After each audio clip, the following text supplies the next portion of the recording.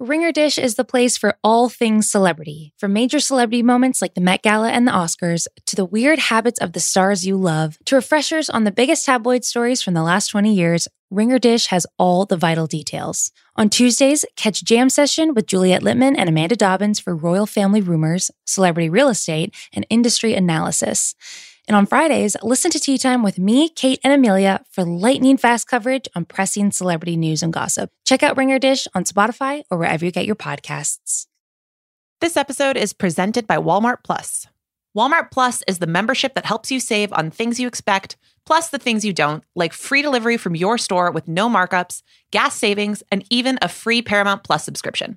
Start your free 30-day trial at walmartplus.com. Paramount Plus Essential Plan only. Separate registration required. $35 order minimum. See walmart.com/plus for details. Nathan, we've got to start using Apple Cash. Okay. Why? It's so easy and convenient. Apple Cash lives in Messages, where you and I text all the time. We do. All right. So I can pay you in the convos we're already having, like I do when I bribe you to say nice things about my favorite Taylor Swift songs. You'll never forget a payment or have the money just sitting somewhere collecting dust. You do owe me money from the last time we saw those Taylor and Travis pics, so that is nice. And once I've done that, you can use that cash right away. You can buy stuff at a store with Apple Pay. So I don't have to do all the bank transfer stuff then? Nope. It's just right there. It's easy, convenient, and secure. Wait, did you just pay me $1 on Apple Cash? See how easy that was? Services are provided by Green Dot Bank, member FDIC, terms apply.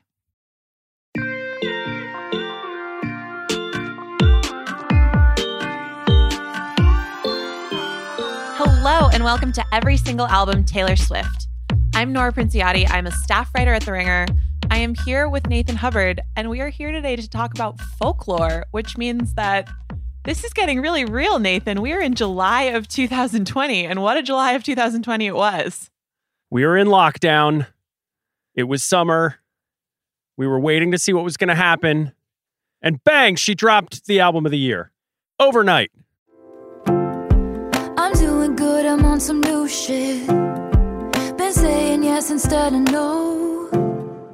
It was summer. It was allegedly summer, but we got like an oasis, basically, in, as you just alluded to, what turned out to be Taylor's third album of the year winning album, which was Folklore, which came out July 24th and just made what was a pretty crappy summer for a lot of people briefly better and brighter and more fun for a little bit or a long time, if this record stuck with you as much as it did, I think, with both of us, right?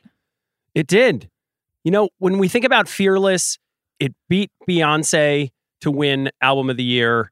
We think about 1989, you know, there was a little bit of competition with Kendrick.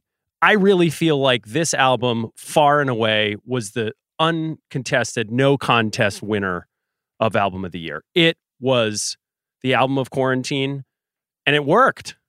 Well, it's a spectacular album that was absolutely deserving on the sort of musical merits of it. But it was also a real, you know, this is a quarantine album. And we've had a few more of those since July 2020, right? But at this point, a record that not only was released in quarantine, was sort of a gift that was given to us during that time when just content and stuff to enjoy and put on and talk to your friends about was really, really, really needed and really valuable. But it was also created in lockdown on separate ends of the country. And I think probably when we get years into the future, I'll just think of Folklore as this collection of songs that I really love to listen to. But for this particular year, like, it was really of the moment. And I think that's important because in the creation of it, it wasn't just that they figured out, and when I say they, that's Taylor, that's Aaron Dessner, that's Jack Antonoff, that's some sound engineers and mixers like Laura Sisk, who we'll talk about later. They were able not only to just like create this in quarantine and figure out how to get over the obstacles that presented. I think for Taylor, a lot of it was really liberating, right? Because she got to use this sound that she loves that maybe she wouldn't have gotten to put on if she'd had to think about touring and singles and an album rollout in the traditional sense. Is that right, do you think? Yes, she's sitting around her house thinking about, probably listening to albums from the National and Bon Iver and the Big Red Machine stuff, which we'll talk about the influence going forward. And on a whim, she reaches out because she doesn't have anything to do. She's in lockdown. She reaches out to Aaron Dessner and says, hey, would you be interested in collaborating? And he sends her a hard drive full of files that he's been creating, not sure for what, maybe for the National, maybe for Big Red Machine. And within hours, she starts sending back vocals and lyrics over these songs that they've created. And whoom, we're off. We got an album. And Taylor's basically a National fangirl, right? Like she comes by this pretty honestly. She went to a show in Brooklyn. She met him at SNL. I mean, this is the kind of music that she listens to. And I think it's part of the energy around the album was she sort of put herself into the band and into these songs. You know, but at the end of Lover, we could tell she was sort of reaching the edge of phase 2 of her sound through her career. Look, it's not unlike, this is her 8th album. Like U2's 8th album was Zeropa.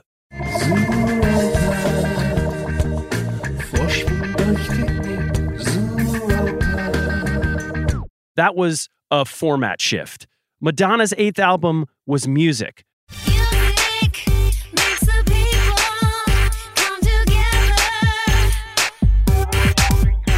That was also a genre shift. It's kind of been the bane of the great ones' creative output. Neither one of those albums is exactly those guys at their best. Those things were not going to win Album of the Year. They were not great. But this one, she went with the music that she loved, and it clearly unlocked her creatively in ways we hadn't seen ever before. So what I love about Folklore the most is that, right, to your point, like she loves these sounds. I mean, I remember seeing when they did the You Need to Calm Down video, I remember seeing an Instagram post from Anthony from Queer Eye where it was like a photo of him and Taylor and they were sort of like looking at each other with excited, surprised faces. And the caption was like, you love the National, I love the National. So it's like, this goes it goes back way beyond that for her. I think she had some of their stuff on a playlist that was like songs Taylor loves in 2017, right? To understand this album, you have to listen to the National. And in particular, you've got to hear the album I Am Easy to Find, which sonically she was obsessed with. She was also obsessed with the short film by the same name that the National did the soundtrack for. That's a Mike Mills film about a woman's life from birth to death. I'll come to where you are alone in the quiet light. I'm always thinking you're behind me. I turn and run and you're always there. All I need is a time. It's just a deeply moving film that you come away just heart-wrenching and thinking about your own existence. If you haven't heard that album and seen that film, I don't think you can really understand this album. Also, you've got to hear the Big Red Machine album. Too pet and too close, too flat and too broke. Now look at you go. When we hear a lot of sounds that get pulled from that, things that Justin Vernon of Bon Iver and Aaron Dessner of the National do together. That's the precursor. It's like the required reading to take Folklore 101. But the cool thing about it is that it's still a Taylor Swift record, right? Like, yes, there are some differences. She's not so purely autobiographical. Right. And she's proving herself super adept at doing this thing where she can take snippets from books and movies and other things that were creatively inspiring to her. And then also little snippets from her own life or friends' lives or whatever, and like mash them together and just still have a feeling and a story as the through line that makes a song work. That said, there's still a lot of her life in here. There's still a lot of just the quintessential Taylor turns of phrases. Right. Some of the just knack for melody. I think, and I don't want to criticate here, there was some reaction to Folklore where it was like, okay, well, she's purely adopting this sound that she likes. And that never sat perfectly right with me because I hear so much Taylor in this music. It is undeniably her. And I think that's what's so successful about it. And it's kind of cool to talk to you about it because I know how much you love The National, love Bon Iver. Like, that's been less my wheelhouse. And I think I've gotten to appreciate them more through the work with Taylor. Whereas I think for a lot of people, it went the other way. So it was just a great, I love this album. I love the moment that it sort of gave us when it came out. I love that it's the product of people basically coming together because they loved the music that the other person made. Yeah. I mean, you said it. Some people say this is Taylor grafting herself onto another genre and playing a new part. I mean, she's always been playing a little bit of a character in the pop songs. She also was always struggling with the am I country, am I pop at the beginning, right? There was so much conversation around what genre do we put this woman into. What's amazing about her as a songwriter is she's sort of genreless. And while she was getting pushback from country when she was there, she got some pushback from the pop world. The funniest part of this is the genre is thrilled to have Taylor Swift on Dad Indie Rock Island. Plenty of space. Like every guy who loves the National and like Bon Iver freakouts are like, yes, finally some recognition for me. It's just been a validating experience for everybody on Dad Indie Rock Island. Okay, is that true? Sometimes I feel like Dad Indie Rock Island likes to turn its nose up at the rest of the world, but I'll take your word for it. No, they're thrilled to have a spotlight. Like, see, I told you this stuff was awesome. I've been going to these, like, I know they don't play arenas, but man, now they're gonna, and it's because of Taylor, so they're happy about that. All right. Well, you're like the viceroy of Dad Indie Rock Island, so I will. I'm the Secretary of State, thusly appointed. All right. There we go. Well, now that we know that we're dealing with a thoroughly credentialed person here, let's get to the categories, and we're going to start with the biggest song, as we always do, which I think is Cardigan here, which is a little bit complicated, right? Because part of the rollout of this and the moment that it came to be in, the benefit to Taylor was not having to worry so much about lead singles and music videos and first week sales and all of that stuff.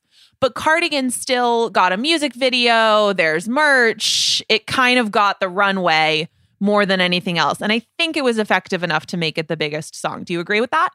Yeah. I mean, this album was basically put together from start to finish to release in 3 months or something. So they started this in April and it came out July, like you said. So there was not a lot of time to even think about those things. But that's also why the data on this album is really interesting. It made me go back and look at the stream counts and run the numbers. So on a traditional Taylor Swift album, like on Lover or on Reputation, let's just take Reputation. Look What You Made Me Do. We know is the biggest song. It was the first single. It got 22% of the overall streams so far in its history. So that's a lot as a percentage of the whole album. Cardigan has the most streams on Folklore, but it's only at 14%. And so what that means is that the rest of the album gets more streams than a traditional Taylor Swift album or anybody else's traditional album. What that really means is people are listening to this and have listened to this from front to back as an album instead of going in and picking individual songs. I 100% can attest to that because, look, like I've mostly grown up in a sort of mixed CD to playlist era of music consumption. But this year was a year, like the last, year plus, I listened to albums more than I have since probably like I was a little kid. Right. And you wanted an experience. Like an album, when it's really good and effective, can be an experience. Right. And so I would put on the Dua Lipa record, and that's some little version of like, even if I were dancing in my bedroom, that's kind of like going out with your friends, or at least the closest thing that we had to it. Yeah. This was something where you could just like, whether it transports you to the woods or just feels like you're wrapping yourself in the warm blanket of Folklore, I would put it on and just listen to it and live in it.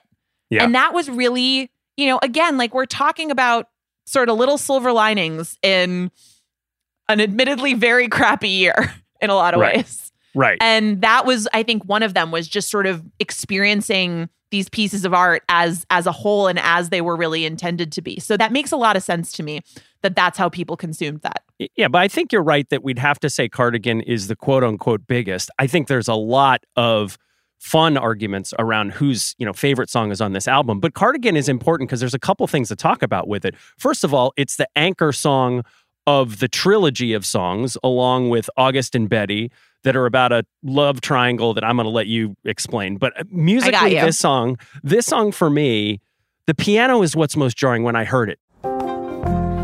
Vintage tea, brand new phone.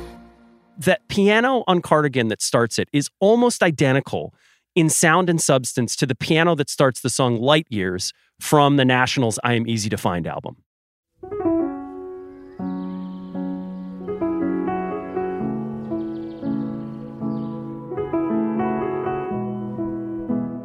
Okay. When I listen to it, I hear a lot of Lana Del Rey in the vocal. Your poetry's bad and you blame the news.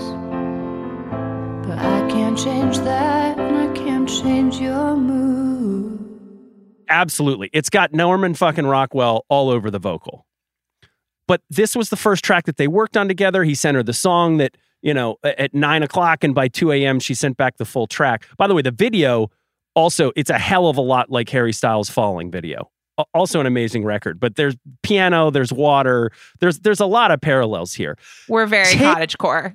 Take me through the trilogy, because I've spent a lot of time with this album, but that's one of those things where you got to really invest yourself to understand the perceptions and the perspectives that are going on in this trilogy. All right. Well, so the teenage love triangle, as Taylor calls it, is Cardigan, August, Betty. And Taylor talked about in the YouTube comments when the Cardigan video was premiering that some of the Easter eggs for this album were not just in videos and like visual hints on Instagram or whatever. There were lyrics that referenced each other and hinted at other things, other songs from the past, other songs on the album. And the most striking example of that is those 3 songs. Betty being, there's a guy who has had a dalliance, a summer romance with a woman who's not girl, like these people are in high school, allegedly, who is not like the one that he's destined to be with. She said, James, get in, let's drive. Those days turned into nights. Slept next to her, but I dreamt of you all summer long. And so Betty is his eventual apology for that foolishness. August is the summer flings perspective, where she's really hurt by him moving on and not choosing her. And she felt like, she wasn't trying to be shady or steal someone's man. She thought they really had someone. Remember when I pulled up and said, get in the car, and then canceled my plans just in case you called. Like when I was living for the hope of it all, for the hope of it all. And then Cardigan is the girl that he does end up with, perspective from many years later, thinking about like, well, you kind of put me through it, but we're good now and this all worked out. I knew you'd miss me once the thrill expired, and you'd be standing in my front porch lot, and I knew you'd come back to me. Okay, so we have the name James. We have the name Betty. There's also Inez. Those happen to be the names of Blake Lively and Ryan Reynolds' kids. But what does this all mean? Right. Okay. So there's a couple different readings of this. And I'll say right off the bat for everybody, internet's going to internet, and the internet has interneted pretty hard with this trilogy in particular. Mm-hmm. One of the reasons being that James, traditionally a man's name, but also sort of part of Taylor's name because she's in part named after James Taylor, also because James Reynolds is a girl. Blake Lively and Ryan Reynolds' daughter is a girl. There's an opening for this trilogy to include same-sex couples, which is cool. Taylor is opening the window so that this could be read in a number of different ways. Now, one of those ways is that it's been read as an allusion to something about her personal life that we're just not getting into. Nope. Because we don't know. And that's not, again, like internet's going to internet, but it's just not a part of our project. But it is something that's taken on a life of its own with these songs. The thing that I think is actually more interesting about it, a lot more interesting, is one, yes, the opening up of the storyline to include different types of relationships, but also you get a different version of that with August, right? Because this is the song that's from the quote unquote other woman's perspective, or if she is a woman, or we don't know, but she doesn't get named, which I think is really clever. Taylor in the Long Pond session says she calls her like Augusta or Augustine in her head, but she doesn't get a name in the song, which is kind of an interesting play on that, like, you know, second fiddle in the relationship and not being the one that ends up off with James. But I think that works so well because it's really sympathetic to the quote unquote other woman, which, like, let's think back to Better Than Revenge, right? Like, you didn't do that. Yeah. You don't steal someone's man. Right. Taylor's grown up so much and she has such a more like sympathetic understanding of, no, the protagonist in August wanted this type of happiness for herself and was trying to get it and wasn't doing anything wrong and actually probably got hurt as a result of part of this. And her ability to capture that and to have so much empathy for that character is really cool, I think. So she shows a lot of, like, there's just a lot of possibilities to lay over these three songs. Obviously, again, some of them are probably more appropriate for corners of Reddit than they are for this podcast, but there's other ones that I think are really ripe for discussion. There's a lot going on here. I feel like we need a slideshow to explain it, but here we are. I think we're going to move on from there. I will say, I have to acknowledge this. I like the song Cardigan. Of the trilogy, it's my least favorite. Yeah, I I'm with love you. Betty and I love August. So the placement of Cardigan is a little I'm funky with for me. you. And accordingly, when she played this on the Grammys and you thought she did Cardigan, she went into August and we were gearing up. Haim was right there in the room, so they could have been the backing band on Betty. But she went to Willow from Evermore instead. I don't if you're going to create the trilogy and you're going to do the first two, why not just finish it with the third? Because, like you said, Cardigan otherwise isn't necessarily my favorite song from this album. I would have loved to have heard her play a lot of the other amazing songs on this album. Whatever. Well, there's a couple other songs that did do really well from this. The One in Exile also were top 10s.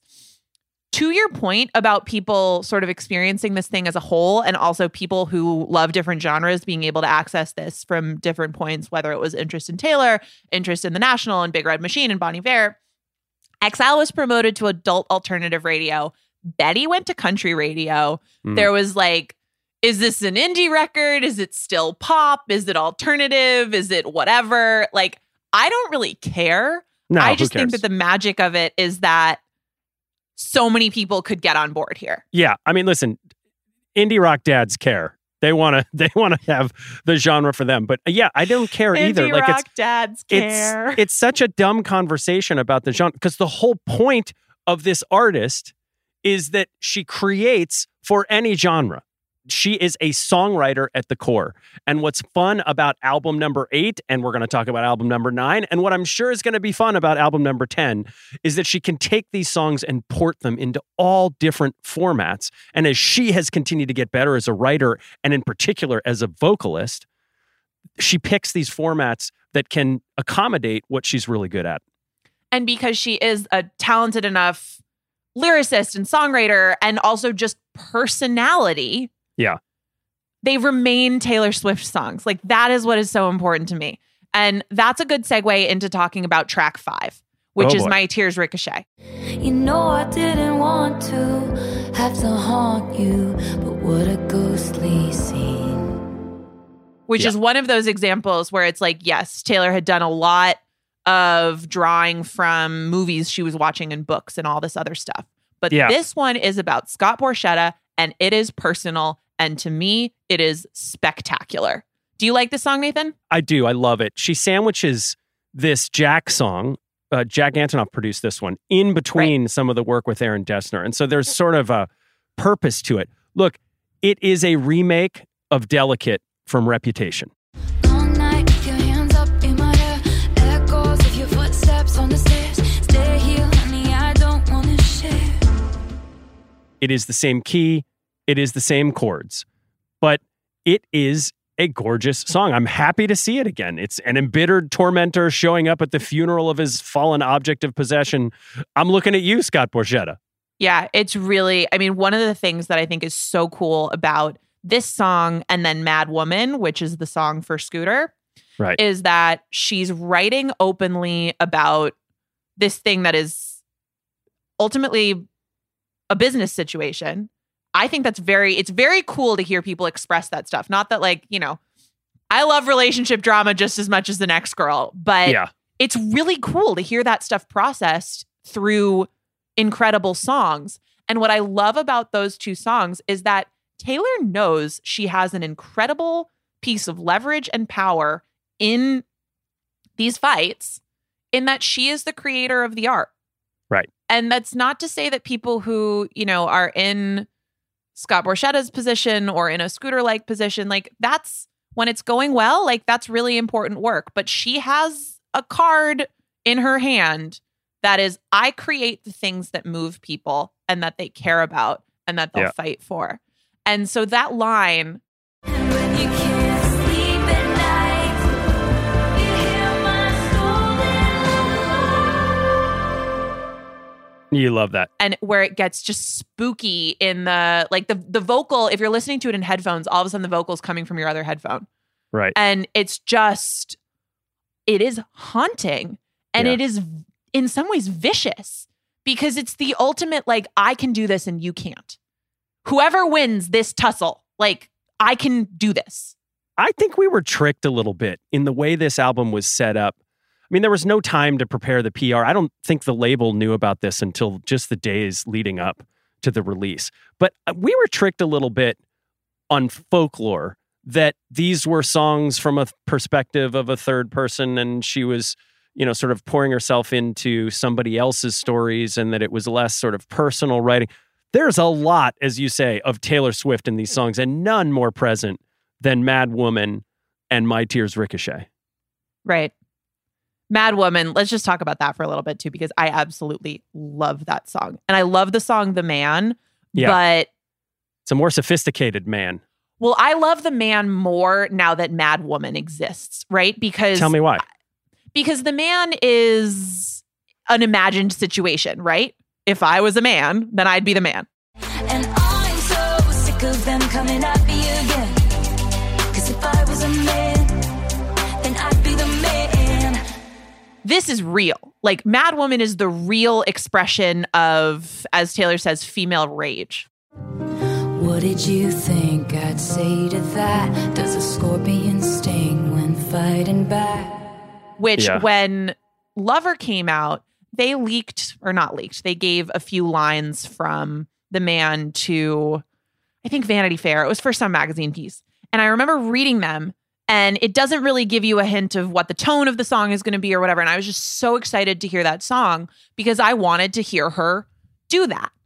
And I will be honest, initially when I heard The Man, I was a little disappointed because it wasn't that.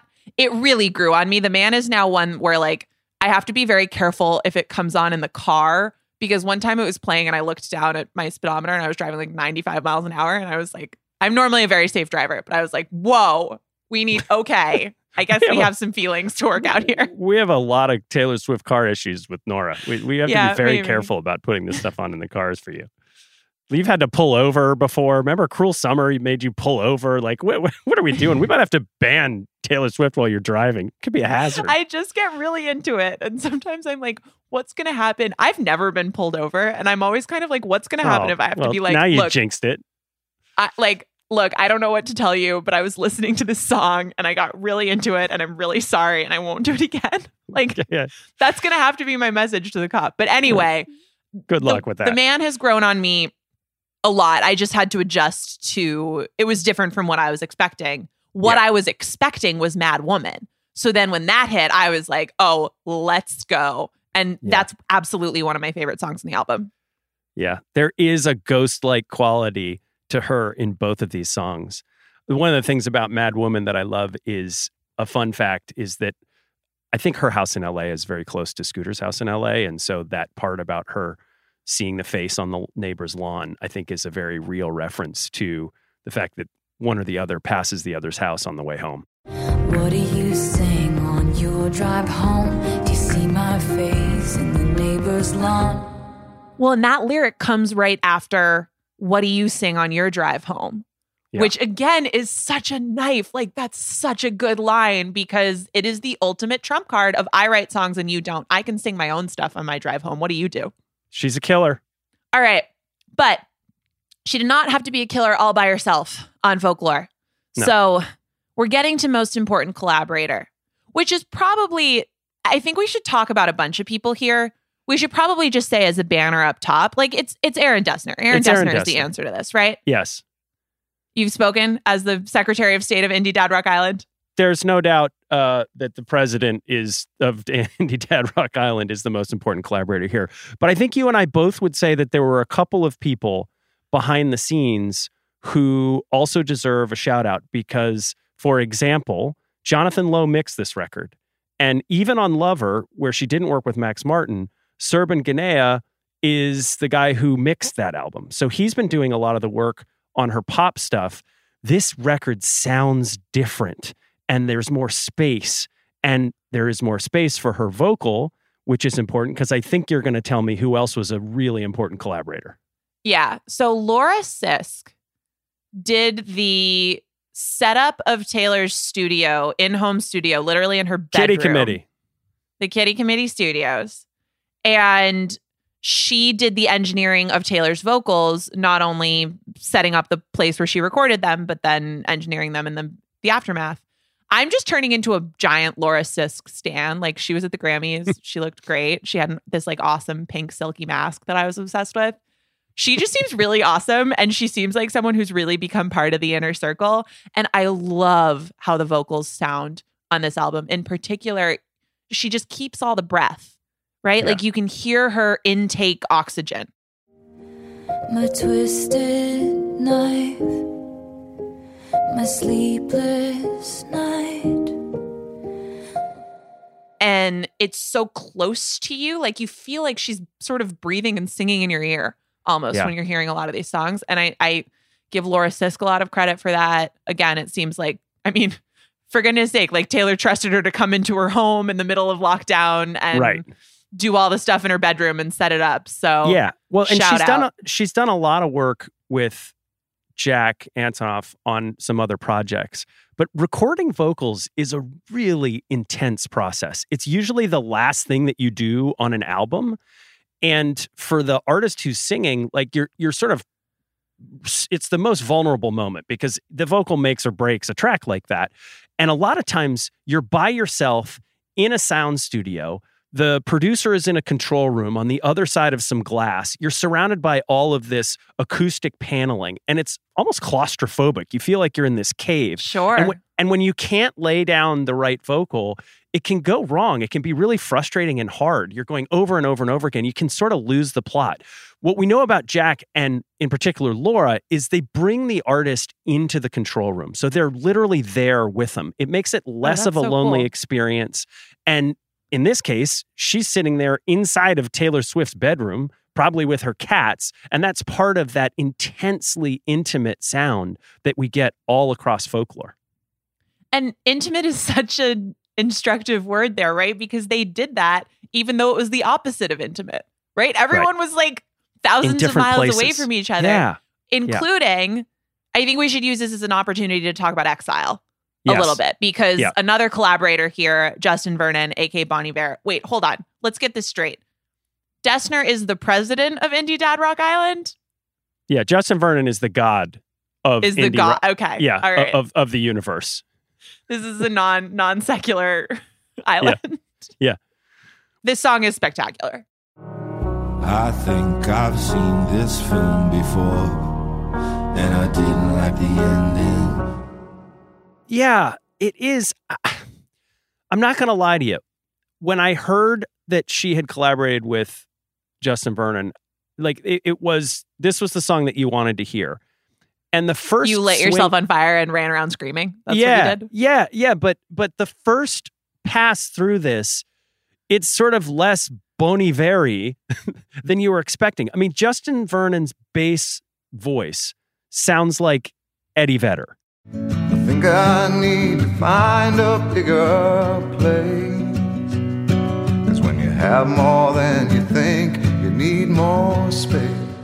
Like if you could, it does. If you go listen to like Society, like his solo record, it sounds like Eddie Vedder. And so much of the work that Justin Vernon and Bon Iver do are his high sort of falsetto. So it's Right. sort of shocking to hear. And for me, it took me a little while to really fully embrace the song as like, oh, wow, I get it. The more you listen to it, like that first verse, you know, this is a broken love song for sure, but I think that first verse is maybe about Nashville and the state of Tennessee where she first injected herself politically. But it's the end where they're going back and forth, the call and response of you never gave a warning sign.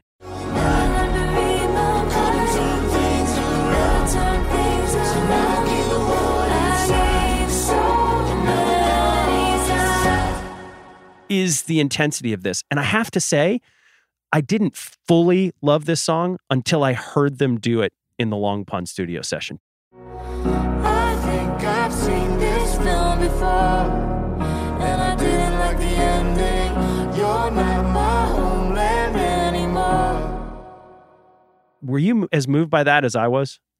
Yeah, it's incredible, especially because Justin's got like the full face covering and you feel the big Wisconsin energy coming through. Big but you're Wisconsin. also, you just have them going blow for blow. And and I'm okay. So if you're the Secretary of State of Indie Dad Rock Island, like I am the queen of Taylor Sing First Island. Right.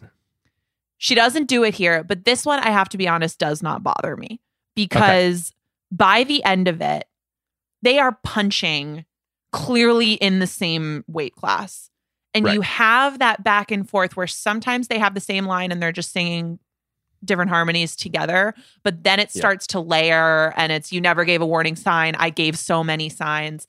Sometimes when they trade lines, what just gets me is that sometimes like Taylor's vocal will come in a little bit sooner than you think it's going to. It's not like a neat, he sings one, she sings one thing. So it's like sometimes they're a team. And then sometimes they're fighting, and then sometimes they're interrupting each other. Yeah. And they are such equals in that. You can like feel how devastating it would be, whatever like real life situation that would pertain to, just two people who are kind of tied together, but are also just warring with each other. Yeah.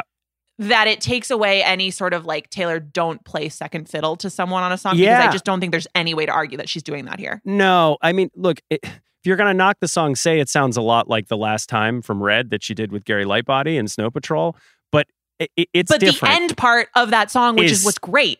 Yes, is the back and forth. This is the last time I let you in my door. This is the last time I won't hurt you anymore. And one of the things that I appreciate here, listen, she has said publicly, like her biggest anxiety is that the people that she loves musically aren't going to love her. The energy from this song is Taylor trying to impress Bon Iver because she absolutely loves him as an artist and she wants to, you can just hear the little bit of good nerves that she's got wanting to show up and kill this. And she does. I became such an Aaron Dessner fan in the Long Pond Sessions video because she's still in that place of like not really being willing to be like, I'm Taylor Swift and people are going to want to work with me because she's talking to Aaron and she's like, I just didn't even want to say it because I was so worried that Justin was going to say no and he was going to hear the song and then he wasn't going to want to be on it. And Aaron's just like, yeah, I had a feeling he was going to be pretty inspired by it actually. And you're amazing. Yeah. So it did not really surprise me that he wanted to jump in and be part of this. And just him like course correcting her a little bit and being like, yeah, actually you're a songwriting badass. Like, yeah, right. And there's plenty of space at the Dad Indie Rock Inn, like a lot of vacancies. So Taylor, if you want to come, we've got a nice suite for you, please. There's an inn now? There's all kinds of things. I would be remiss if I didn't say Bon Iver is an awesome collaborator. Like you should hear, like he does a lot of great work. The Bruce Hornsby stuff he's done. He covered Bonnie Raitt. Like he knows how to work with other artists, and it shines here. It is a great song. It got a Grammy nomination in its own right But would it have been a better Song of the Year candidate than Cardigan? It's a stronger song. It might have been a stronger entry. Cardigan Right. did not win Song of the Year. Taylor was nominated for 6 Grammys, including one for Cats. Cats. But she was shut out until Folklore ultimately won You were nervous. Album of the Year at the end of the night. You were nervous too, okay? It got a little stressful. Come on, I was before we talking you understood. down. This is revisionist history. You were doing no such thing. You were just as nervous as I was until you did, and this is true, point out the possibility that, one, Cardigan just isn't the most resonant song on this album, but then 2, that they needed to kind of spread the love a little bit. That's what and they were share doing. things around, which I think is right and is ultimately what happened. And really what matters is that Folklore, which is an album's album, it was sort of created through this really interesting process that led to a real collection that has all these shared sonic elements in all the different songs. It was listened to as an album, and that is how it was awarded at the Grammys, making Taylor a 3-time Album of the Year winner, which was really significant, and I think gave Folklore its appropriate and well-deserved shine. So we can actually be happy about where we landed in Grammys territory with this, even if songs like Exile didn't win in their respective categories. Yeah, what I'm building to in that argument is that this song is a moment more than it is like a great song. It's a great moment. It's not in my top 25 favorite Taylor songs, but it is one of my favorite sort of Taylor moments on an album. Yeah, it's really, I mean, it's just, and it did come to life in the Long Pond video. Can I rant for a sec? Yes, please, Nora. You know I love when you do. Pay apps are way too public. Uh-oh, what happened?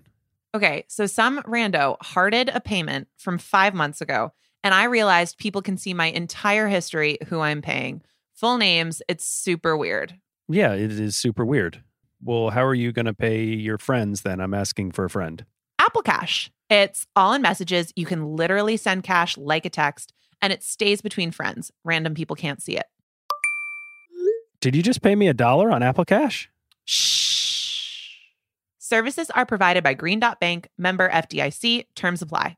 This episode is brought to you by Anytime Fitness. We're not all professional athletes, but we all have health goals. That's why Anytime Fitness gives you access to personalized plans and support from a coach. Plus, you can track your training, nutrition, and recovery progress with the Anytime Fitness app, just like the pros. With 24/7 access to more than 5,000 gyms worldwide, get more from your gym membership. Visit anytimefitness.com to try it for free today. Terms, conditions, restrictions all apply. See website for details. This episode is brought to you by Cars.com. When you add your car to your garage on Cars.com, you'll unlock access to real-time insights into how much your car is worth. Plus, view its historical and projected value to decide when to sell. So when the time is right, you can secure an instant offer from a local dealership or sell it yourself on Cars.com. Start tracking your car's value with your garage on Cars.com. All right. So this is going to relate actually still to Exile, but I am going to move us along to Most Purposeful Easter Egg, which, and we already talked about the Teen Love Triangle song, so we'll leave that. Yeah. William Bowery, Okay. co-writer on Exile, and the genesis of that first verse being in that low register that's unusual for Justin Vernon. William Bowery, who we know is Joe, Yeah. was The at most the conspicuous piano. pseudonym of all time. Yeah. Well, okay. It's a conspicuous pseudonym because Joe's grandfather was a composer and a music teacher, and his name was William. And then All right. Taylor and Joe potentially met and definitely both went to the same Kings of Leon show after party at the Bowery Hotel in New York in 2016. They were not necessarily like together or hanging out, but they were both there, and there's photos so people know. So William Bowery, people figured out pretty quickly, was likely to be Joe, and then Taylor confirmed it in the Long Pond video, even though Jack Antonoff like tried to keep the bit going, and she was like, the bit no. going. Yeah. And I think Aaron Dessner had sort of denied it or claimed ignorance about it. It was obvious to everybody. And it's kind of cute. Has anyone ever been more uncomfortable than Aaron Dessner, like having to sort of lie to the press about some Taylor Easter egg thing? The attention is not what he wants. And so he's like, I don't want to be in this world. Please stop asking me. I don't know. It's some guy. I don't know. Yeah. I mean, his DMs must be so full of insanity. Just like all the killer. Was Carly Kloss in the studio? I know she was there. Just insanity. Yeah, but listen, we got to give him credit. He's won an award on his way to an EGOT. I don't know that he's going to get any further than that, but he's got the G. William Bowery does, Joe Alwyn does, because he wrote this song and a number of others on this album. And it's cute because they were locked down. He's clearly got a musical ear and can do this well. And I mean, it takes a lot within a relationship to write songs together. I mean, it's pretty noticeable that Taylor sort of walked into that and allowed that to happen. She's kept some walls up in other relationships in that way. Yeah, well, and also had times when that went awry. I'm looking at you, John Mayer. Well, I was thinking Calvin Harris and that. Yes. But I think we know that she and Joe are on a little bit of a different plane than that. For sure. I still think Taylor's more likely to EGOT than Joe, even though like that's counterintuitive, right? Because he already has a Grammy. I think she's more likely to win an Oscar. I think she might be more likely to get a part in a movie than he is at this point. But I think you're right. We're so mean to Joe. We love Joe. No, we're not. We love him. It's just fun because it is great that she has this person in her life who doesn't need the spotlight. And so we just give him a hard time because of that. Okay, the problem is that he's an allegedly working actor, which tends to come with some degree of spotlight, but Joe manages to have threaded that needle, and we support him for it. We do, absolutely. And he is clearly a good songwriter because Taylor doesn't jump on, the songs of everybody that walks in the room. So he was sitting there at the piano, right? And she was like, wait a minute, what's that? And she grabbed it. I want that. Yeah. Very cool. Okay. My least favorite part, or my second least favorite part, other than grading, I guess. But we have to cut at least one song. This is not a painful exercise for me. It really isn't. Hoax. Always painful for me. Hoax doesn't grab me. Your faithless love's the only hoax I believe in. She wrote The One and Hoax right at the end of the cycle and used them as sort of bookends on the album. The one grabs me. It grabs me. I love The One. It's like the only banger that you could possibly call a banger on this album. And it's a great reset. There's a lot of space. The beat's cool. There's, it's enough of a Taylor song that it sort of transitions you into folklore. Hoax for me just never got its hooks into me at the end. Did it for you? Okay, I'm going to answer that in a second. I just want to say Last Great American Dynasty and August are bangers. Come on. Yeah, okay. That's it. August. Yeah, I don't know if it's a banger. August is like a summer banger. Yeah, but do you bop your head or do you do the Jack smile, head sort of like he's in the Monkees or something? You're obsessed with the Jack Antonoff August face. I love it. When it gets really loud at the end, with the Remember When thing, when it comes back around the second time and like really takes off, I am in a groovy place. Remember when I pulled up and said get in the car and then cancel my plans just in case you called. Like when I was living for the whole of it all. Yeah, look, and what's cool about that line where she says, remember when I pulled up and said get in the car, that is syncopated lyric that's pulled straight out of Getaway Car from Reputation. The money in a bag and I stole the keys. That was the last time you ever saw me driving the getaway car. So I hear you that it is it's more of a rocker than anything, but this is just not a rocking album. The one gives you that sort of introduction and that smooth transition. But I don't know. Last Great American Dynasty, as you say, is the most fun song on the record, isn't it? Yeah, I think so. Because you just want to get inside that song, and it's the closest that you will ever get to being at the 4th of July party at the house. Right, exactly. And it's actually kind of an incredible flex that a song about the heiress who used to own Taylor's multi-million-dollar beach mansion is incredibly charming and kind of gets everybody in their heads like, we're all a little bit Rebecca Harkness by the end of it. A little bit, which is a remarkable accomplishment, right? Because that's not exactly everybody's life. Yeah. But it is Taylor's. Yeah. And the marvelous time ruining everything. And It's just her walking herself into it and making it biographical. It's cool. Holiday house side, quietly on that beach, free of women with madness, the men in bad habits, and then it was bought by me. it's so cool when it comes back around. And she talks about that in The Long Pond, where it's like the country music trick, where all of a sudden it's like, surprise, it was me. And even I actually love the way that she writes that line, because it's like 50 years is a long time. Holiday house sat quietly on that beach, free of women with madness. They're men in bad habits. And then it was bought by, and at the very last second, me. Yeah. As all the instruments fall out. Yeah. It is the last second. She waits until the very last second there to... Okay, no. No. Please go back to your island. You're in timeout for doing that. When we're talking about one of my very favoriteest songs ever. Yeah, no. But the way the instrumentation just falls out and she just, she kind of breaks through that fourth wall and says, no, this is actually a song about me. Well, and the other thing is that like the combinations of guitar and strings on that song and the instrumentation of it, there's something where it's like sometimes it sounds very now and sometimes it sounds very like throwback. Yeah. Sounds very sort of old. It sounds very Rebecca Harkness. And then the guitar is like a little bit very Taylor. Yeah. So I hear you. I think you can hear it. And well, so, all right. You're not going to cut that song. Are you with me on Hoax, or is there another one that you would point to and say that's the one that we got to eject? So I'm with you on Hoax. Hoax is the song that I would cut if forced to make a cut from Folklore. Okay. Can we? And we are moving on from what we would actually cut. Okay. Can you do a little bit of like folklore therapy for me? Because I will be honest, I think there are different songs in this album that seem to resonate with me versus what I know resonates with a lot of people.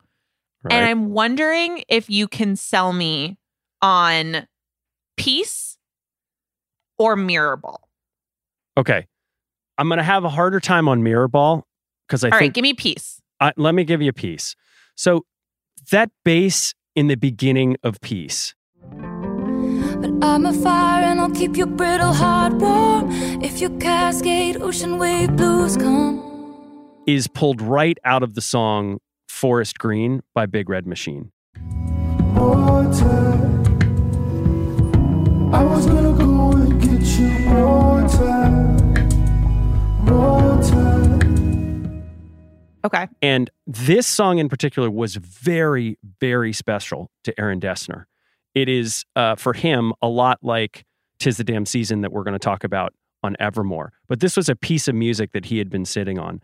This, to me, is a love song and an apology from one of the most famous people in the world to Jo because of this dynamic that we were just talking about. She cannot change the insanity that is Taylor Swift. And it is so clear that that is not what Jo's into. And so she is such a human in this, saying, is it enough? Is all of this stuff enough for you?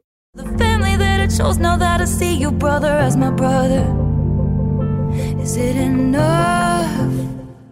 Every other person that she's dated, almost every other person that she comes in contact with, wants or needs Taylor Swift, the icon.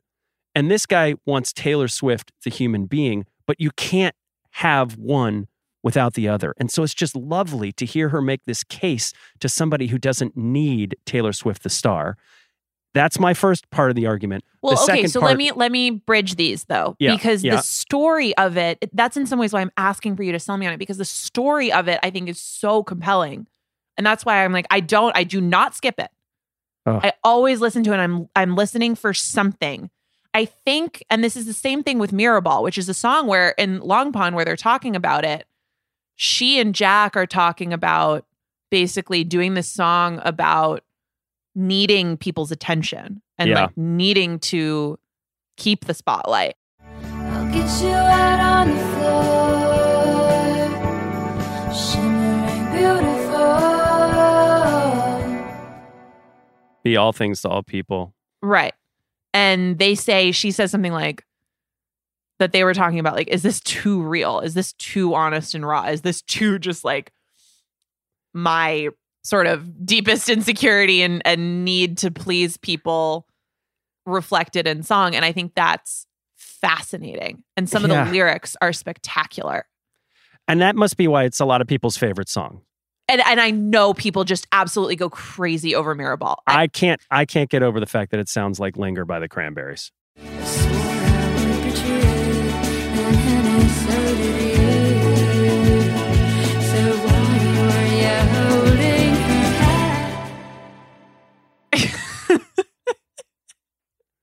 I just can't. That's not my issue with it, but that is true.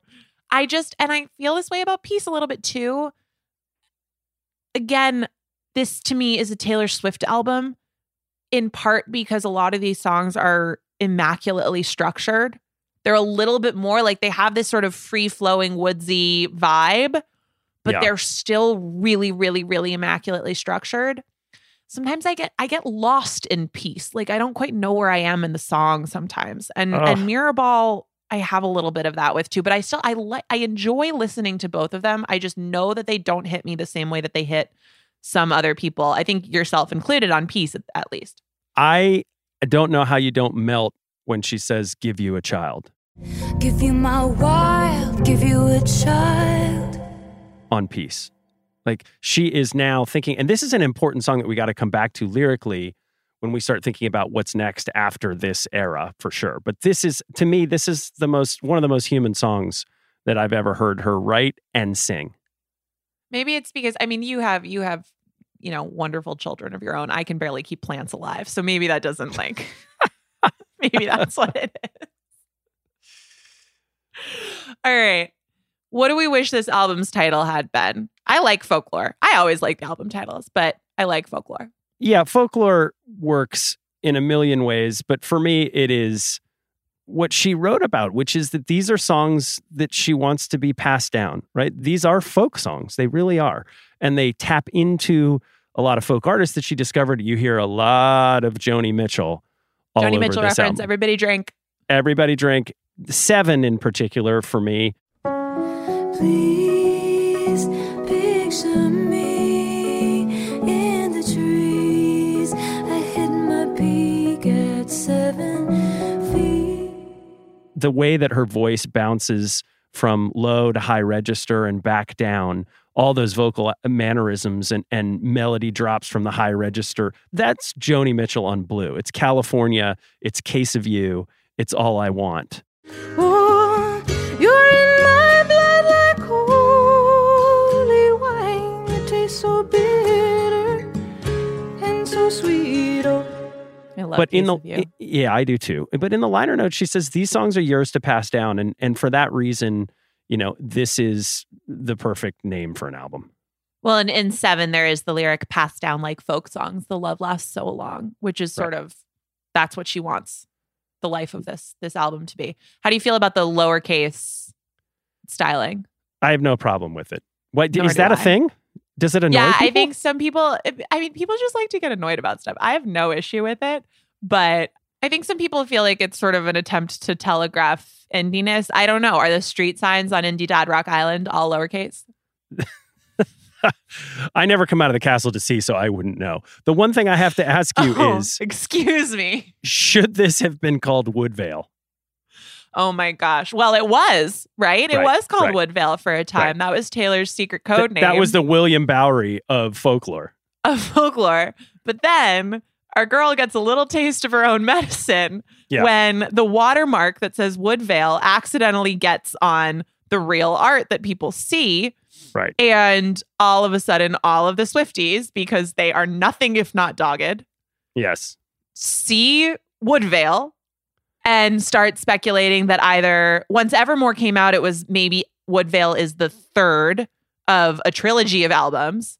Right. Or that it was going to be the album name and then wasn't, or just that Woodvale is... It's basically an some international secret messaging. incident. Yeah, it's an international incident. She has to come on TV to answer the question of, right? She used to go on Jimmy Kimmel and basically be like, it's not a thing. It was just my code name. This got out of hand, but it's sort of my fault. I tend to be sort of annoyingly secret agenty about dropping clues and hints and Easter eggs. And it's very annoying, but it's fun for fans and it's fun for me because they like to pick up on things. And then sometimes I take it too far and I make a mistake. I have no sympathy for Taylor in this moment. She brought this on herself. Yeah, sorry. When you poop the bed, you have to sleep in it. That's what happened here. And I'm glad that it became Folklore because it's a better name than Woodvale for sure. What did you find about this on the internet? Well, yeah, so Woodvale is a good little bit of internet research, but we mentioned that Kitty Committee Studios is Right. Taylor's house in LA, is credited on the album as where she recorded the vocals. She actually did it. She did them in her bedroom, the little studio that she and Laura Sisk set up. She had to keep her door open because if she didn't keep the door open, then she was going to have background noise, which was either the cats wanting to get in if they were out, or anybody who has cats knows once they're in, all they want to do is leave. If they're out, they just want to come back in. Very relatable, I think, to any of us who have had to navigate like working from home where you're making noise and what you're doing. So that was something that they needed to make sure was all locked down when they were tracking this thing. This is the first Taylor album with an explicit tag. 5 Yes. songs get it. I'm doing good. I'm on some new shit. Yeah, right off the bat. And Yeah. Taylor swears now, like we already knew that, but she was really going for it on this. I like it. Core component of Dad Indie Rock Island is you swear a lot. You swear a lot on Dad Indie Rock Island. It's how you stay cool. It's actually it's the currency. It's like a barter swearing system is basically. There you go. That's it. Here's my favorite one. So Okay. Rebecca Harkness, the woman from Last Great American Dynasty. There's Yes. the portion of that song where it says she's in a fight with her neighbor. She stole his dog and dyed it key lime green. Right. Apparently Rebecca Harkness stole a cat and dyed it green. But Taylor must like cats too much to allow that to go in a song, so she made it a dog. Okay. So It's she just hysterical. she used some alternative facts to protect the cat nation. I get it, I guess. Maybe Yeah. I'd do the same Yeah. in reverse as a dog person. Yeah, just, a little artistic freedom. Well, Rebecca Harkness owned the house that was the site of the Tom Hiddleston moment. So for you, what is the Tom Hiddleston Award on this album for showing the work? All right. So we talked about this a little bit when we were talking about biggest song and Cardigan. My theory on why Cardigan was the single and the music video and the choice for all of that stuff, even though I like the other songs in the trilogy better and think there are just Does this have so to do many with Karlie spectacular- Kloss? Okay, no, it doesn't have to do with Karlie Kloss. It has nothing to do Okay. with Karlie Kloss. Okay, continue. It has to do with the cardigan itself, the piece of merch, Uh-oh. which I have to tell you. So I have some feelings about this cardigan, mainly that because it existed, they like shoehorned this song into being this big deal song when maybe there might have been other choices for that.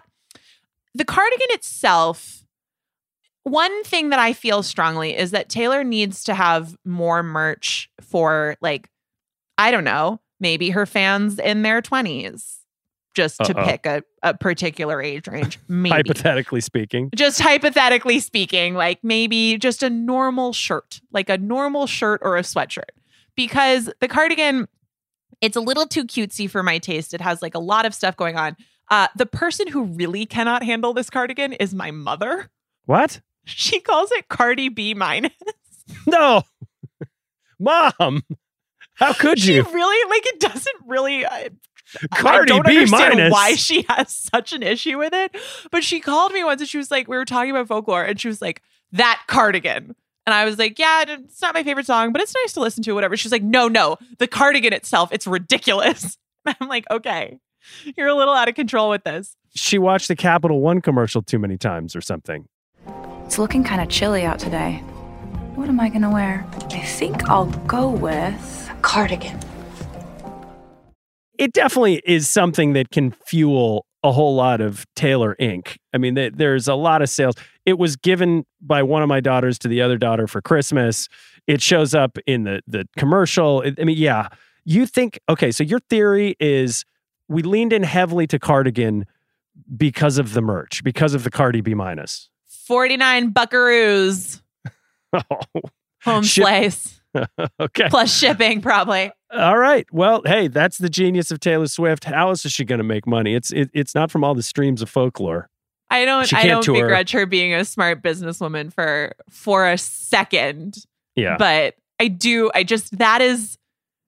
that and just the overarching thing of like the point of this album was that you didn't need to think about singles and which was going to be the biggest song and blah, blah, blah, blah, blah, that much. Like those two things are why Cardigan, I think, is Cardigan. Whereas like, I don't know. I would have rather, like Betty, I think I would have rather have heard first. Maybe. Yeah. Okay. Well, so that was the peak. For me, I just felt like the William Bowery pseudonym was made to be revealed as Joe Alwyn in the Long Pond doc. It felt like that was held back specifically for the purpose of putting something newsworthy in Long Pond. There's been a lot of discussion about William Bowery and his identity because it's not a real person. It's not? Jack. I'm doing a bit. The bit, that would have gone on forever. What? Who? When? So, William Bowery is Joe. And I didn't think Long Pond needed anything that was newsworthy because it was so great as an insightful way of learning about the musical experience that these people were going through. And in particular, as we'll talk about on Evermore, they just kept drinking all night and started recording Evermore the next day. So it's a very important doc in the sequence of events that happens here. I just felt like the pseudonym, we didn't need it. I want Joe Alwyn to get his due, but Joe Alwyn doesn't want his due, so maybe that's fine. All right. Peak Taylor, though. Yeah, wait, hold on, though. I didn't have the same reaction to you because was that even that big of a deal? I mean, I know people went down the William Bowery rabbit hole, but I remember watching Long Pond for the first time and being like, oh, LOL, they talked about how William Bowery is Joe and like Jack was being silly about it. I don't feel like people, number one takeaway from that was like, it's true. Okay. Stop the presses. Like okay. We knew already. Yeah, we did know already. That's true. It just was not a very hard mystery to uncover and decipher and solve. And what was a hard mystery to uncover and decipher and solve was the tweet she sent in April and the Instagram post that she made as well, corresponding, that she posted right after she got the first set of files from Aaron Dessner. And it's just her sort of looking blankly into the camera saying, not a lot going on at the moment. That was peak Taylor. Which is the t-shirt from 22, which, by the way, speaking of like age-appropriate Taylor merch, I do have that t-shirt. And I like that t-shirt a lot. Okay. Well, I have a No It's Betty shirt that I had to source from someplace other than TaylorSwift.com because she doesn't sell it. Maybe she should. I love the No It's Becky shirt. That's a really good peak Taylor. I just have the full embrace of cottagecore. Like, I declared it fall the moment this album came out because we heard folklore and it may have been July 24th, but it was suddenly fall. Yeah. It's an interesting question because, first of all, the braids but she really purposefully talked about this album as being spring and summer. And then Evermore, as we'll discuss, was sort of fall and winter. I had the fall vibes from this from the beginning. Did you? Well, so yeah, I think it's totally fall. If you're in England and it's raining all the time, I think that influences. I mean, not that she was doing this there, but you know, she spent a lot of time there. The lakes, obviously, is the lakes region and was influencing some of this, I think. And that's where she was going to the woods and being in cabins. So that might have something to do with it because I think seasonally, yes, it would be more consistent with UK weather. But yeah, no, I was just like, we're wearing sweaters. Like it's fall now. That's what it is. Well, tell me in hindsight, and we don't have that much time since she put this out, but what is the belatedly best song from this album? Okay. There are 6 candidates for me. My what? 6 favorite. That's not the game. Okay, I'm just going to make it the game. What is that? Because You know what? You're cheating at this game. I don't, you have no jurisdiction over me from Indie Dad Rock Island. I can do whatever I want. And I'm going to tell you that the 6 songs that I just like would invade Indie Dad Rock Island for are Last Great American Dynasty, My Tears Ricochet, Mad Woman, 7, August, and Betty. I think that my favorite among them is My Tears Ricochet. Wow. But that says a lot about this album, that you have 6 favorite songs and it's hard for you to pick your favorite, doesn't it? It's a whole mood. So the idea of like no skips is sort of, if I ranked, how many songs does Taylor have? She's in like 100 and she's getting close to like 150 at this point. If I ranked all of the songs, we would be in the probably 140s by the time we got to songs that I like actually choose to not listen to. Okay. So we are grading on a real curve here. Yeah. But this album truly, like, it's just a vibe. I don't skip songs on it. And I don't want to spoil our grade here. I don't think it's like the best thing that she's ever done in her entire life. But it was the meeting of just like art that everybody loved. She's playing with sounds that are super meaningful to her and are exciting for her to be a part of. The collaborators are just blown away by the opportunity to work with not only a superstar, but someone who's an incredible talent in a moment when a lot of people needed to hear it or wanted to hear it or got something out of hearing it. And they got something out of doing it. And it's just great. Like, it was a real gift. Well, that's all fine and good.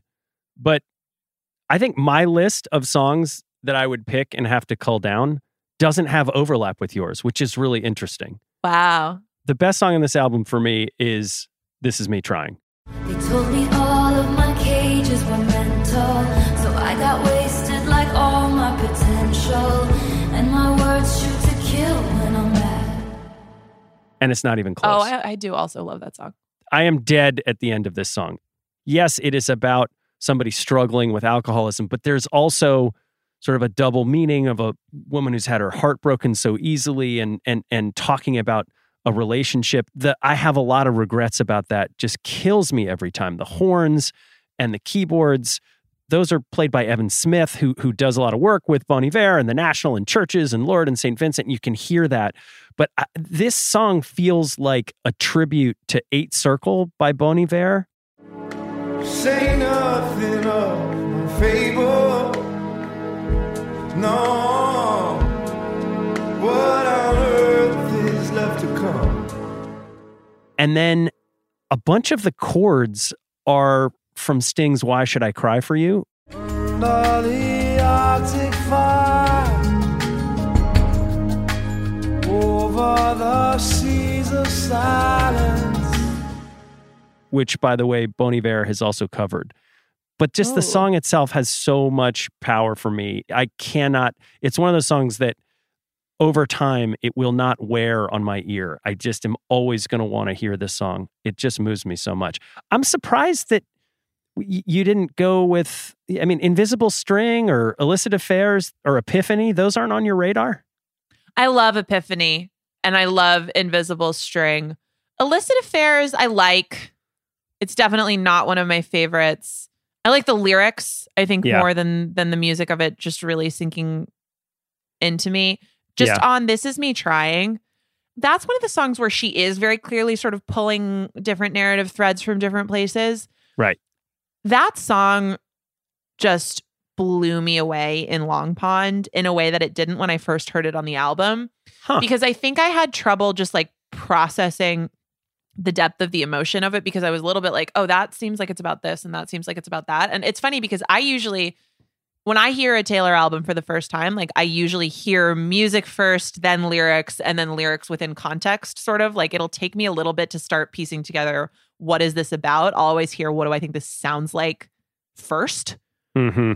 That's one where I think I was trying to find the story right off the bat. And then I just remember, like, honestly, I was bawling my eyes out by the time they finished that on Long Pond. Like, it just hit. I just wanted you to know that this is me trying. I just wanted you to know that this is me trying. Yeah. And it didn't matter that the things were maybe about different situations because they were just selling it. And I think, her eyes are welling up at that point in the Long Pond video. Yeah. So that's given that song a real second life for me. Epiphany didn't move you in the same way. It's certainly like one of the most current songs on the album. It's got the sort of juxtaposition of her grandfather, in his World War II experiences, and then the frontline healthcare workers, right? It's really sad. Hold your hand through plastic now. Doc, I think she's crashing out. I mean, I find it very moving, but if you look at this list, I still gravitate to the songs that feel very structured and solid relative to some of the other ones. And I think that's again, the magic of this album is that you have people from sort of different musical islands coming together in this beautiful thing. I'm still on my island a little bit. And I think you can see that in the songs that I love from this. Yeah. Yeah. Epiphany for me, just that walk towards the light, the moments of panic in this song, I think he's bleeding out. I think she's crashing now. Maybe it's more of a moment than a song here too, but that gets me every single time. I will make a case. I'll make a brief case for Invisible String. I don't think it's the best song, but since we didn't talk a lot about it, I mean, this is a love song for Joe Alwyn. It brings back the dive bar on the East Side from Delicate and the Jeans. The string that pulled me out of all the wrong ones right into that dive bar. I love this one. It's got hardcore Sufjan Stevens, The Mystery of Love. Oh, to see without my eyes, the first time that you kissed me. But I think it is a song that stands up on its own. Yeah, I like that song a lot. I'm also I'm looking at my list again and realizing I am a Bridge stan, Okay. Yeah, I know you are. The songs that really deliver there are always probably going to be among my favorites. And we hear so few bridges now in big, this isn't really even pop anymore, but just the group of artists that we consume in a similar way that we would consume Taylor Swift. Yeah. There's less delivery of big, juicy, exciting bridges than there used to be. And Taylor still does that. And that she's still doing that even within this thing that she created, just fitting words over these instrumental tracks, right, I think is one of the main reasons why at the top, we kind of bullet pointed for this whole thing. Yes, this got received as Taylor's doing an indie record, right, but she's still doing a Taylor record. Okay. So your track 5 is your favorite. That means you have to rank for me where this fits in the all-time track 5s. Actually, I can do this. It is, is it third? It's either third or fourth. So All Too Well, Dear John, and then the decision that I have to make is between My Tears Ricochet and Delicate. Yeah, which are the same song. Okay, they are good enough to have two of them. That's fine. Mr. Vice Chancellor or whatever. I think I would go My Tears Ricochet even over Delicate. Wow. I just love it's so good. Okay. And we're not even to Evermore yet. That's very interesting. I know. All right. I know. Speaking of which. Right. Do you hear Evermore on this album anywhere? Well, I hear Evermore everywhere on this album. Yeah. The whole album is really the next album appetizer, isn't it? It's not even really an appetizer. It's like when you're eating at the airport and you're like, no, just bring it out whenever it's ready. I gotta go. We're gonna do all of this at one time. Yeah. I will argue that they are very different things once we get there. But you do hear it's the Aaron Dessner and the same team is going to make the next record. So then, single best lyric. Well, this should probably come as no surprise after we just talked about it 19 different times. But to me, it is that when you can't sleep at night, you hear my stolen lullaby, and where the stolen lullaby part of that is the different sounding vocal that comes in there. That absolutely just knocks my socks off. Okay. I can't argue with that. I love the last line of Illicit Affairs. For you, I would ruin myself. a million little times. For you, I would ruin myself a million little times. And then it goes into the Paul Simon end of Boxer guitar that is awesome.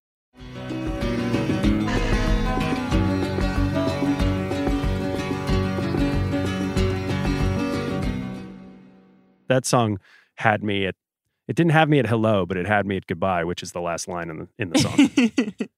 I will also give a shout out to, I mean, there's so many moments on Last Great American Dynasty that could be in this category because they're just so fun. But the use of the word marvelous, that was first used in Starlight, which is For Ethel Kennedy. Ethel Kennedy song. And I said, oh my, what a marvelous tune. It was the best night, never would forget how we moved. That song being dedicated to Ethel, but about a family that historically has been defined by its men. Taylor bringing it around, one crediting Starlight for Ethel in the liner notes, but then doing this song using the same word about like this crazy woman who pissed people off and did whatever she wanted. She had a marvelous time ruining everything. I just think like it's so cool to see who her heroes are, kind of. And that's very fun for me, that little connection. The other thing that I want to mention in this category is just the Bridge of Seven, where she's doing that sort of free associative stream of consciousness, childlike, just word vomit almost. And I think you should come live with me and we can be pirates. Then you won't have to cry. I think that is so, it's haunting and it makes you, I mean, that song, I'm like, not that I don't care, more so than a lot of Taylor songs where it's like, oh, who is this about? What is this about? What situation is this about? Where it's like a celebrity or a boyfriend or whatever. That's the one where I'm like, what made you think about that? There's like the dad is mad and the kid wants to be pirates. And what happened here? Because it's this whole world of like childlike just associations and wonder and randomness, and it's so spot on somehow in just how sometimes kids ramble. And I just wonder what was in her head when she made that. It's so cool to me. It's almost like a screenplay, that song is, in the way that she writes it. Yeah, totally. I would actually love to see her do that. Yeah, me too. But what I would love to see is you be honest with me about what your grade is for folklore. Okay. My grade in the moment would have been just an A. But I do now, and I don't want to be giving spoilers here, but I give it an A minus. I'm giving it an A minus. What? What? Stop yelling at me. I'm giving it an A minus because I do think that as much as there are no skips on this album, we are on a Taylor curve here. And she had other places that she could go. That's all I'm going to say. Wow.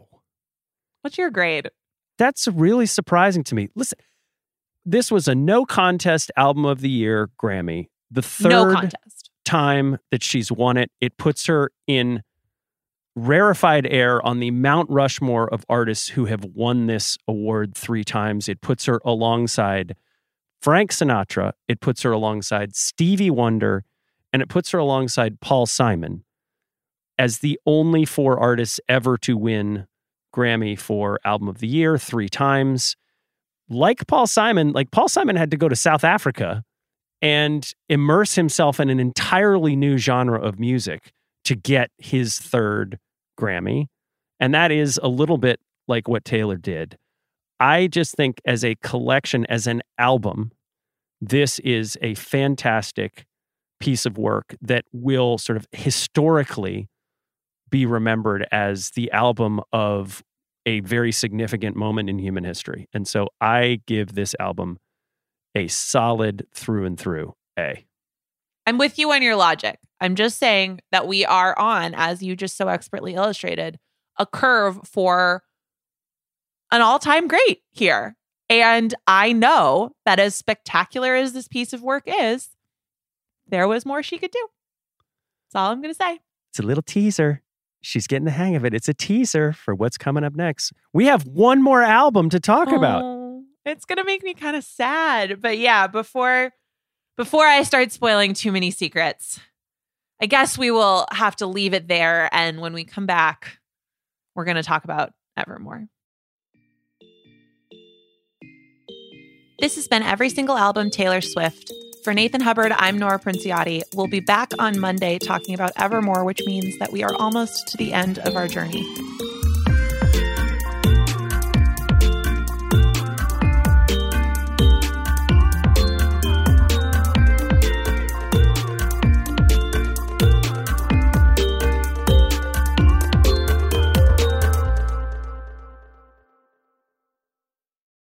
This episode is brought to you by State Farm. You might say all kinds of stuff when things go wrong, but these are the words you really need to remember. Like a good neighbor, State Farm is there. They've got options to fit your unique insurance needs, meaning you can talk to your agent to choose the coverage you need, have coverage options to protect the things you value most, file a claim right on the State Farm mobile app, and even reach a real person when you need to talk to someone. Like a good neighbor, State Farm is there.